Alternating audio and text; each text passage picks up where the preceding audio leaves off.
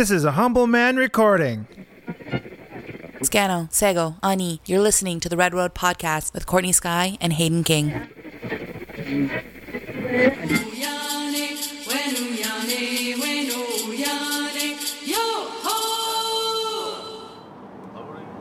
I think we're good. We're good.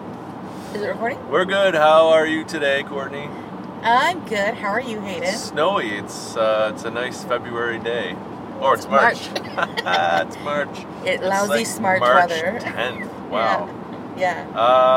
I'm okay. I'm happy to be in the podcast car this morning. Last night, I had to find my own way home via public transit, and I tried to hop on the GO train. So this is one of the few times I have taken the GO train, and it was sort of like riding the TTC. You know, when the subway rolls in at rush hour and there's like 11 people deep, and if you're lucky you get on the subway car, but you're just on top of the person beside you and there's no dignity for anybody, and you can't get out of the subway at your stop because people are jammed in too quickly. Well, that's what the GO train now is like. If you try to take the GO train west of the city at rush hour, it's basically the same thing. The difference is the GO train only comes once an hour or so. So if you can't get into the train, you're stuck on the platform, you've paid your fare, and you've got to wait an extra hour. What train are you taking? Lakeshore West? Lakeshore West. Lakeshore West comes every 15 minutes. No. During rush hour? No. Yeah. Not the one I was on. I was on the West Harbor GO. You needed to take the extension one, yeah. So in that time, when that happens, you're supposed to get on the regular Lakeshore West, go to Aldershot, and get on a bus. Thanks for the tips. Take the bus. Thanks for the tips. I figured it out. I went and I got a bus. All I'm saying is that the infrastructure in the city for public transit is so shit. It is the shittiest. It is like the Hunger Games out there on the fucking train platform. People are rabid trying to get on this train. Like, if you were trying to get to Niagara Falls and that was your only train and you couldn't get on, like, what do you do? Sleep on a friend's couch? I guess so. I had to do that a couple times. I guess so. So that's why people drive. Yeah, that is why. I commuted on the Lakeshore West line for the better part of a year, almost every single day in and out of the city, doing 15-hour days when I worked for the province. So, like, that is reality for a lot of people, right? You can't afford to buy a house in the city, so you end up taking public transit. But then you also end up paying, like $300 to commute like that every day, if you're lucky. If you do have a job that pays more, you could probably afford to take the VIA, which is more comfortable, and twice the price. But that's the other option. 5 out of the last 10 of my working life years, I've been commuting from one city to another city. Yeah. I commuted from Ottawa to Toronto for a year. But I just don't know what to say about the state of the GO train? I don't know what to say about it. It's unreal. Well, Doug Ford's going to save us. Doug Ford's going to take over the TTC and drive that train into the ground deeper than it already is. Next level. Subterranean subway. Yeah, that's going to be a horror show. Yeah. That's going to be a horror show. Yeah. Speaking of horror shows, oh gosh, what a segue. Justin Trudeau's life is shit. Yep. So a few weeks ago, was it our last podcast? No, our 2 podcasts ago, we talked about the SNC Lavalin scandal. And at that point, I think Jody Wilson-Raybould had just resigned, and we were trying to figure out what was happening. She was brought back into the cabinet. She was sitting in the front benches. And since then, she had testified to the Justice Committee about the inappropriate pressure that was applied by her colleagues to grant the company a deferred prosecution agreement and not face criminal prosecution. In her testimony, she laid out very meticulously the case against Gerald Butts and Michael Wernick and Bill Morneau and even Justin Trudeau, as well as Katie Telford. All of the players in this scandal. What else has happened since then? Oh, Jane Philpott resigned yesterday. So yesterday, in the, I don't know what chapter it is, the latest chapter in this affair, the former Minister of Indigenous Services, the widely respected Jane Philpott, resigned in solidarity with Jody Wilson-Raybould's plight. Mm-hmm. Pretty dramatic. Yes, it was very dramatic. I am appreciating the drama of the situation, the way things are folding out. And there just seems to be like this impeccable timing of like moves that are being made by people within this that is making the story so captivating, but also is like, you know, keeping it in the news cycle, which is probably not what the Liberals want to be happening, but is happening nonetheless. No, it is. I mean, in my memory, I don't recall a scandal that has carried on this long. Is it because we haven't had a good scandal in so long that we're just willing to take whatever comes along? I don't know. There was the Gomery inquiry, I guess. Like, we face scandals every day, you know. Whether it's child welfare, whether it's murdered and missing Indigenous women, whether it's infringing on Aboriginal titles, all the stuff that we've talked about in this. You know, there are infringements on the rule of law every damn day when it comes to Native people. So, you know, I guess I should amend my initial statement. I am used to these types of scandals. 150 years of scandal. 150 years of scandal. But Canadians don't pay attention to that. Media doesn't pay attention to that. So I guess I should say I have not seen a scandal like this that has preoccupied the media and Canadians as long as this one. But it's you know, sort of close to home for us because the major players are the people that are also responsible for those sort of, you know, violations of the rule of law when it comes to Indigenous issues. Jody Wilson-Raybould, of course, has been the former Minister of Justice, architect of the Trudeau government's Indigenous policy. Jane Philpott, the former Indigenous Services Minister. So sort of we're wrapped up in this scandal. Yeah. And it's been pretty interesting to see like where Indigenous perspectives come in and out of the commentary that's been happening.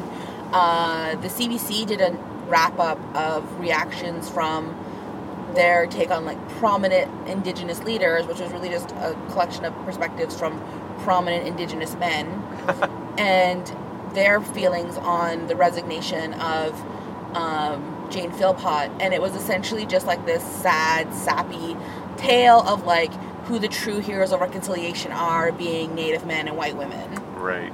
And yes. She's getting all of this credit for all of this work that she's done around organizing and organizing. Well, that she is the hero of reconciliation, that she's done a majority of the heavy lifting around moving forward on a lot of Indigenous issues, that she was a hero. And there's a lot of like people who are very saddened, you know, and you know, kudos to any person that can make Alvin Fiddler and David Chartrand agree, but like those guys having the exact same reaction of being like, you know, she was really touched by these issues, and like she'd hear these stories of like things that are happening in our communities, and she'd be brought to tears, and that played into a lot of sympathies, and I guess you know, was seen as valid by a lot of our leadership. And to me, as like a person who's worked in occupied feminist spaces for so long, it's like, yeah, I mean, the tears of white women are magical and mythical, and they can change reality for a lot of people, and they can change history, and they can change, you know, all of these different things. And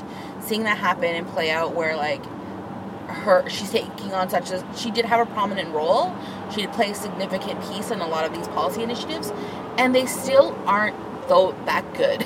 You know what I mean? Like, there's still an administration of poverty. She was president of the Treasury Board and was directly responsible in sitting at a cabinet table where all of these decisions are being made to continue the chronic underfunding of Indigenous services, to continue the discrimination, and face, you know, I think in their time, 2 non-compliance orders from the Canadian Human Rights Tribunal on child welfare, and all of those things coming together. It's like, you know, they're trying to, you know, Jody Wilson-Raybould, Jane Philpott, trying to position themselves as women of moral authority. When you like stack this instance up against all of the other decisions they've made in their career, it's like, for me, it's like, why this one? Right. Why? Is this, you know, is it either, you know, the straw that broke the camel's back, or is this the thing that is like the thing that is actually intolerable to them, and they could tolerate all of these other things, but they could not tolerate this. A little bit of a rant there. I know. I'm sorry.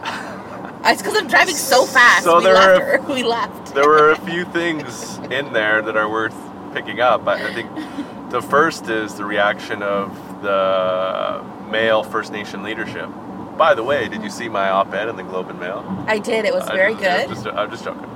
So the male First Nation leadership has come out in full force. I will say, it was interesting that your article was about a Native woman, and they chose to feature only your photo in it. Don't you see what I'm trying to do here? I'm trying to critique myself, okay? I'm trying to... So, yes, that is interesting. I did not have editorial control about the photo. I don't even know where they got that photo. It was very broody. Yeah. Brooding in that photo. So, it's interesting to compare and contrast how the leadership has reacted to Jody Wilson-Raybould's resignation from cabinet versus Jane Philpott's resignation from cabinet. And we talked about this on the last podcast where we talked about the scandal. But, you know, by and large, the First Nation leadership and Métis leadership were like, good riddance to Jody Wilson-Raybould. This is a distraction. We've got business to do, liberal talking points. And now Jane Philpott resigns, and they all come out of the woodwork. Perry Bellegarde, Alvin Fiddler, they're all, you know, this is such a tragedy. We're so sad to see her go. She did so much great work for us. I will say that the outlier in this, as always, was Nathan Obed, who actually was the only one who did like a thank you next to Jane Philpott. We should do a podcast about Nathan Obed. Yeah, we should. Just the sort of the Inuk diplomacy podcast. Oh. Let's talk about principles. Yeah, exactly. And right? have a conversation about Nathan Obed. Exactly. Yeah, so there is something about the white woman tonic, the tears of white women that are able to turn Native men into, in some cases, these sycophants for politicians who, as you point out, you know, haven't really led the transformative change. It doesn't really seem like the praise that she's got is worthy of her accomplishments. Now, it is true that she knew her file better than any Indian minister in the past. There were plenty of investments that she was responsible for when she was Minister of Indigenous Services and Treasury Board. But it's a long way to go. Long way to go, definitely. Yeah, it's really interesting. It's hard to like kind of unpack and try and see through all of the positioning and all the optics to try and, you know, sift through and say like what is actually at play here, what's actually going on. I do have a lot of, you know, I was having a conversation with one of my friends about this where it was like, there's got to be some sort of dynamic that existed with Jody Wilson-Raybould as Minister of Justice and the kind of perceptions around capacity and competency that were raised that, you know, people, when she was chosen for that role, it was a very, like, people were like, oh, that's interesting, and it seemed like a little bit of a senior position for a rookie MP to take, even though the Liberals had, you know, majority rookies in their you know, cabinet caucus, yes, because they had gone from such low numbers in the previous election. You know, so all of that to say that like there's a certain undermining that happens for like racialized women when they're in positions that are predominantly male dominated to be the best at that job, that you have to have you know, much more competence, you have to deal with it much more technically, and that bureaucracy, I imagine, being like within law and justice, is male dominated, and so she has to I would imagine her having to have that solid kind of unimpeachable ethic around her to be seen as competent to lead that ministry. Yeah, I mean, she, just like any Indigenous person that gets into one of these roles, they have to work twice as hard, of course, and they know twice as much. They're twice as smart as all of their other colleagues, and yet that still doesn't prevent the sort of slander and the attacks that women of color and Indigenous women receive for undertaking their jobs. And that's another key difference between the reaction of Philpott's resignation versus Raybould Wilson's resignation, right? On the one hand, you have the First Nation leadership lining up behind Philpott, where they didn't when it was Wilson Raybould. Though BC chiefs, obviously, and BC leaders were obviously an exception to that. And then, no one so far is coming out and attacking Philpott like they came out and attacked Wilson Raybould for being hard to work with and all about herself and controlling. No, none of we don't see those narratives. Well, Bill Morneau gave a kick at it. He tried his best. He tried his Bill Morneau-ness about it, just saying that they were friends. And I think that's interesting too, because there's kind of this like insidious misogyny or like anti-feminist kind of stereotype that's coming out to play within some of these criticisms, where it's like, oh, they were such good friends, and girls are just best friends, and they just love each other so much that they're going to stand beside each other no matter what the cost. And it really undercuts the ability and the, that are clearly two accomplished women to make decisions that are strategic and thoughtful and considerate of political ramifications, that it has these flavors of women being emotional or irrational or histrionic as a response, as opposed to them, when you lay out the facts of them consciously taking control over a narrative. Right. And I think I definitely see that. And the messaging coming from the PMO, and it's obviously very murky about where this messaging comes from, but there was an attempt with Jody Wilson-Raybould, like there was an attempt with Judy Wilson before her, and any other Indigenous woman or woman that has criticized Justin Trudeau, to infantilize and to make those individuals seem irrational.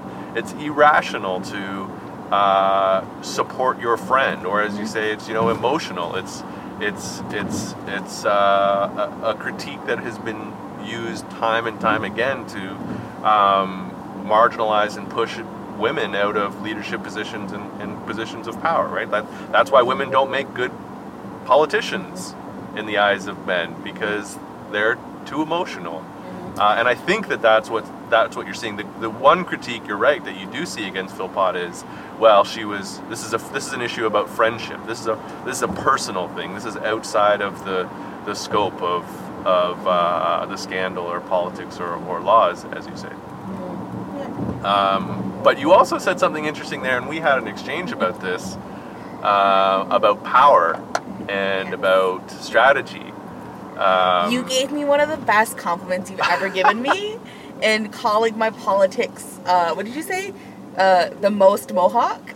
Well, you were in our conversation, and maybe we should talk about what the conversation was about, but I definitely said that you have a very power-focused analysis of this, which is not surprising considering you come from a Mohawk tradition of people that view things through a lens of power exclusively. Where Nishnabs, of course, we view it through a lens of love and humility and wisdom.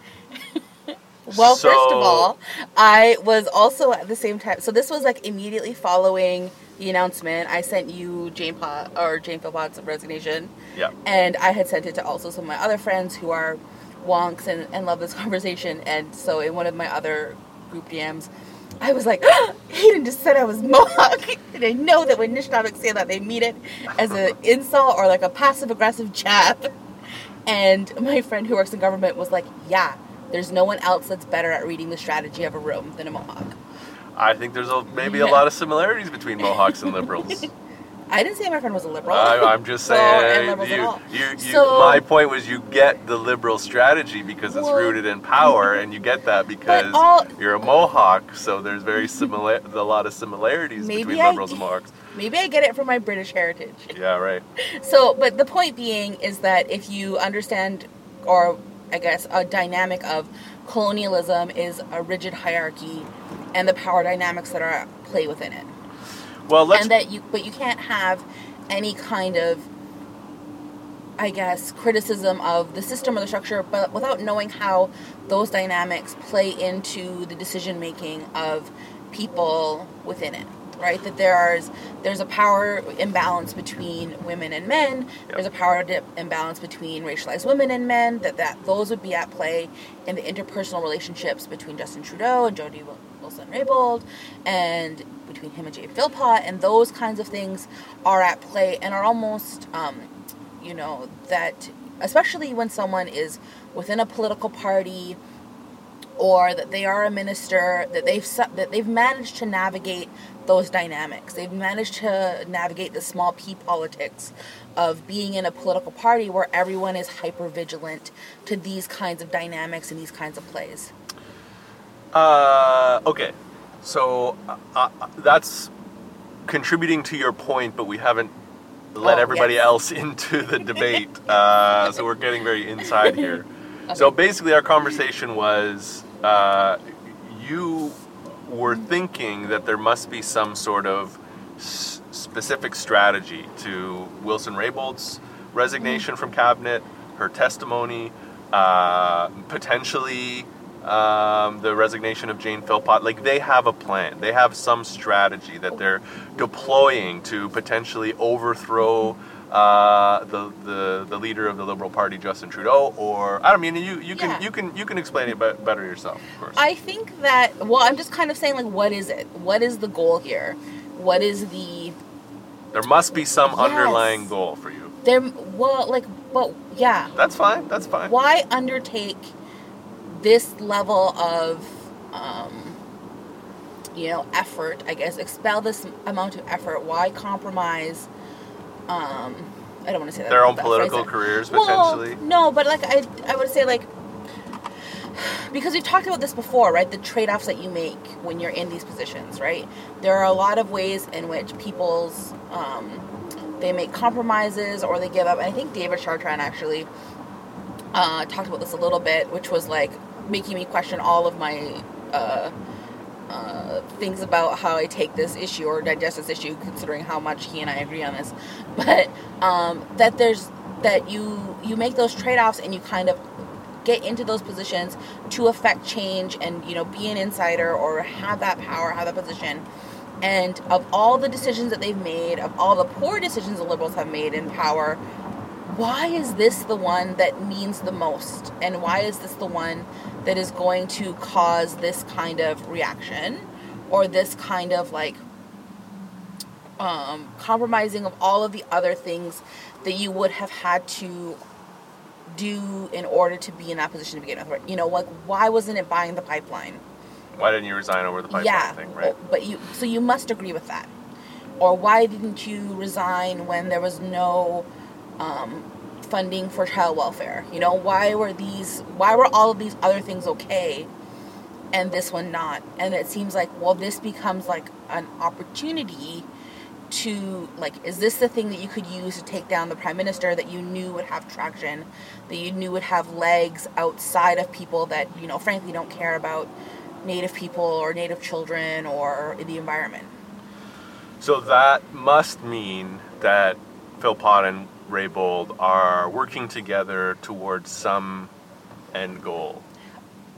Which I'm just saying, are they? That's what I mean. Well, in our conversation last night, it seemed to be this is that the political drama and theater of it all, though, right? Is being but why is it happening? Why are they doing it? Yeah. Okay. Why? So my position was, I don't know. I don't really think that there is an end game for both of them. I don't think that they're going to try to take down the Prime Minister. I don't think they're trying to torpedo the party. I don't think that there's any political posturing at all. Now, I shouldn't say no political posturing at all, because they both claim to be running for the Liberals at the next election. They both certainly want to get elected.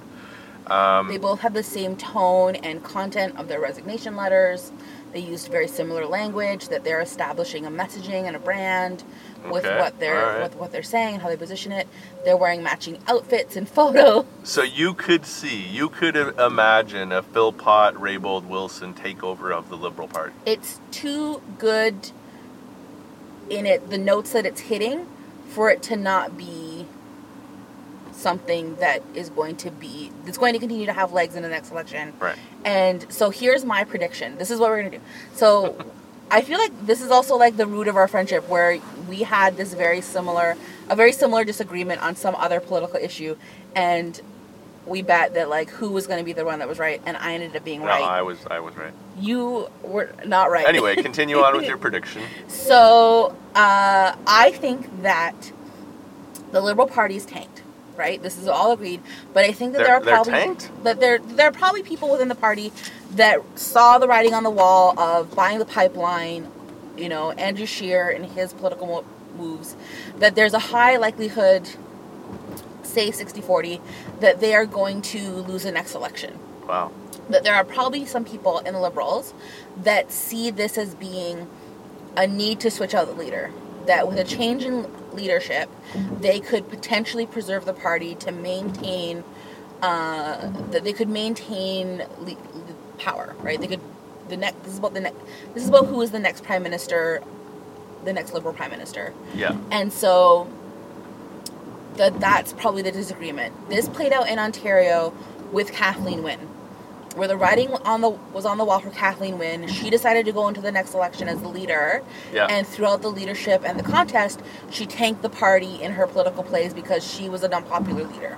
So I feel like there's probably people within the party that think if they can jettison Trudeau and jettison the idea of buying the pipeline and all these other things that are, you know, unfavorable, that they can continue to be within the party. And if you look at some of the constituents' responses to people's whatever within the party, within Jane Philpott's riding, the Jody Wilson-Raybould's party, her constituents are saying, yeah, this makes me want to vote for her again. And it's people thinking again that, you know, maybe they wouldn't have voted for Liberals, but these changes within the party, maybe I would consider voting for them again. I just don't think that the Liberal brand is as tarnished as you think that it is. I don't think that Liberals overwhelmingly were opposed to buying a pipeline, first of all. I think that there was any thinking person was like, wow, there's some serious cognitive dissonance here. I mean, how do we reduce carbon emissions while building a pipeline? So yes, there was probably some anger about that, but enough for Liberals to jump ship or to orchestrate a coup for a new leader? I doubt it. Also, Andrew Scheer is the least charismatic leader since, I don't know. He's getting a lot more better at it, though. He's Joe Clark. And they're going to get him the people that he needs to change his image, right? I don't think that Liberal Party members saw Andrew Scheer as a significant threat. I mean, certainly there's an election coming up. Donald Trump, Doug Ford, anything is possible. But again, is that the condition, or is that the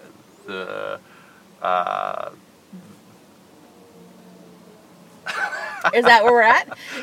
Sorry, Eric's going to have to cut that silence out. No, sorry, we're Eric. going to keep it. No, we're not. I just can't think of a word right now. Is that what you torpedo the party over? I mean, those two issues, I don't think that those are compelling enough reasons to try to kick out a prime minister who is, despite our personal opinions of him, pretty popular with the Liberal Party that has a lot of support. And then last night, you know, they had cabinet ministers polled, and the remaining 33 cabinet ministers all issuing statements of support for the prime minister. So if Philpott and Raybould Wilson thought that this was an opportunity to overthrow the Liberal Party, it was a serious miscalculation. And from two incredibly intelligent politicians, I do not believe that they would be making that kind of miscalculation. So this morning on The Current, did you listen to The Current this morning? No. It was before we would have gotten in the car. So on The Current this morning, they said there's actually about whoever they had commenting on it, said that there's about 30% or a third of caucus actually agrees with Jody Wilson-Raybould, and that they believe her and they're on her side, and that there's about another third of them that are in between, and they want to see more and they want to see how it plays out, and the other 30% are very mad. They're the old guard, they're the big L liberals, and they're the party insiders, and they're pissed. So if that is how the party breaks out, if that's how the Liberal Party is constructed right now, where they're divided into thirds, and potentially within a week or 2 weeks, 60% of the party is going to be mad and think that you're corrupt, that's a different place to be in. True, but let me throw two more wrenches into your prediction, or at least one wrench. So the only options for the Liberals, 6-7 months out from an election, the only option for them, there's two options for them to get rid of the leader. Justin Trudeau could resign and pull Dalton McGuinty, right? I'm toxic. Let's get me out of here. It's right before an election, but we can get a new leader and we'll sail into the next election. And in that case, it worked. Dalton McGuinty was premier for a decade plus, and the scandals had been mounting. Justin Trudeau has been prime minister for 3.5 years. He's not likely to put the party in front of his own political aspirations or his legacy and resign for the sake of electoral prospects in the next election. I just do not see that happening. The second way that the Liberals could get a new leader is if the caucus does revolt and there's a massive civil war, because as you say, the party is divided into threes. Let's say it's divided by half. A Liberal civil war 6 months before the election would tank their electoral prospects. So in either of those scenarios, Liberal MPs would have to say to themselves, the caucus would have to say to themselves, it's a no-win in either case. Mm-hmm. Trudeau's not going to resign, and we're not going to force him out, because in both cases we're screwed. So I don't see your prediction. My prediction is that Trudeau digs in like he has done throughout the entire scandal. Not that it's worked for him, but he's digging in. They're going to give the deferred prosecution agreement to SNC Lavalin. They're going to win seats in Quebec for that. They'll lose some seats in Ontario, definitely. They're going to lose seats in BC. Maybe. They'll bleed seats to the Conservatives and to the NDP. Do they have any seats in the prairies? Yeah. Because they're going to lose those. Like, everything coming out of Alberta, Saskatchewan is like, of course, they would go to the mat for Eastern Ontario. Or the Liberals will go to the mat for Ontario and Quebec industry, but they will not do that for, them. Well, I don't know about that. They're trying to build a pipeline. Well, exactly. So they're going to bleed the supporters, and the Liberals, the Liberals will weather this, and they'll get reelected with a minority government. But I do not. I see Trudeau just digging in. I mean, just based on his the past controversies, I don't see it. I don't see him making a tearful apology over this one. That's a long prediction. What we heard it here first. Hayden King predicts Liberal minority in the next election.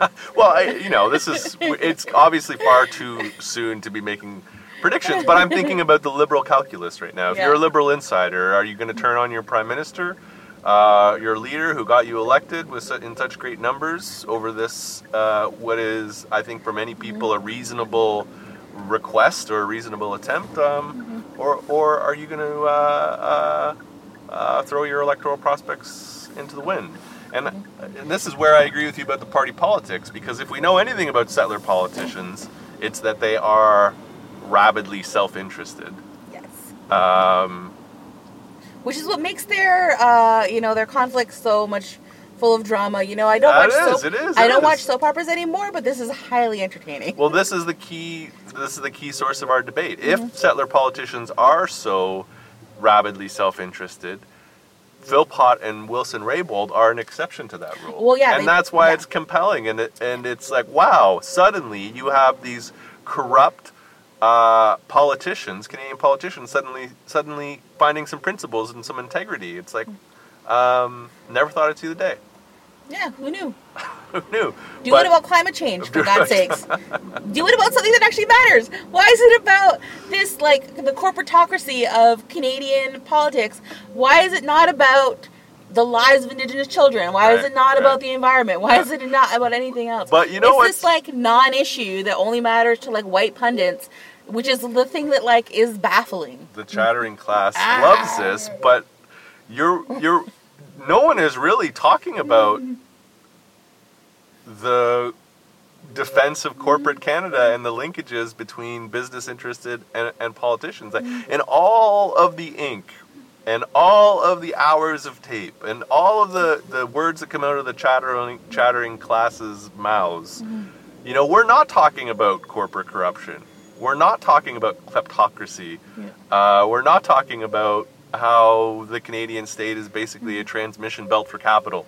We're not talking about those things, but if this was a real scandal with real world impacts, which it is, those would be the sort of things we're talking about. But we're not. It's just a drama. It's just a politician being stabbed in the back by his two female cabinet ministers. You know, the underlying issue is completely lost, and that just demonstrates the hollow, vacuous nature of the discourse in the Canadian media and politics, I think.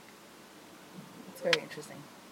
It's very interesting. We didn't actually intend to spend 35 minutes talking about Jane Philpott's resignation. No, because there is such a thing as work-life balance. There's a great Dilbert cartoon that I've tweeted a bunch of times, but it says, like, they've renamed work-life balance into work-life integration, so you don't notice the seamless transition of all your free time becoming about work is noticeable. But you know, people usually use their commute time to relax. We're making a podcast. No one uses their commute time to relax. You don't? I used to use it to sleep. I used to get up, get on the GO train at 7 o'clock in the morning, and then sleep, and I could perfectly sleep for the hour and 9 minutes that it took to get to Union Station. I use my commute for self-loathing. Self-loathing. Self-loathing? We're keeping that. Pitying myself. Self-pity? Yeah. I don't know. Feeling sorry for yourself? That's what it's for, actually. It's specifically designed to induce that into people. But no, we were going to talk about what we're reading. So this is a thing that our friend Vicky Machama suggested from It's a Safe Space, which is a podcast that I co-hosted last week or 2 weeks ago, and we were featured on in a podcast playlist kind of episode last week. I was actually on that podcast once. Yeah, you were. She forgot about it. She didn't mention it at all.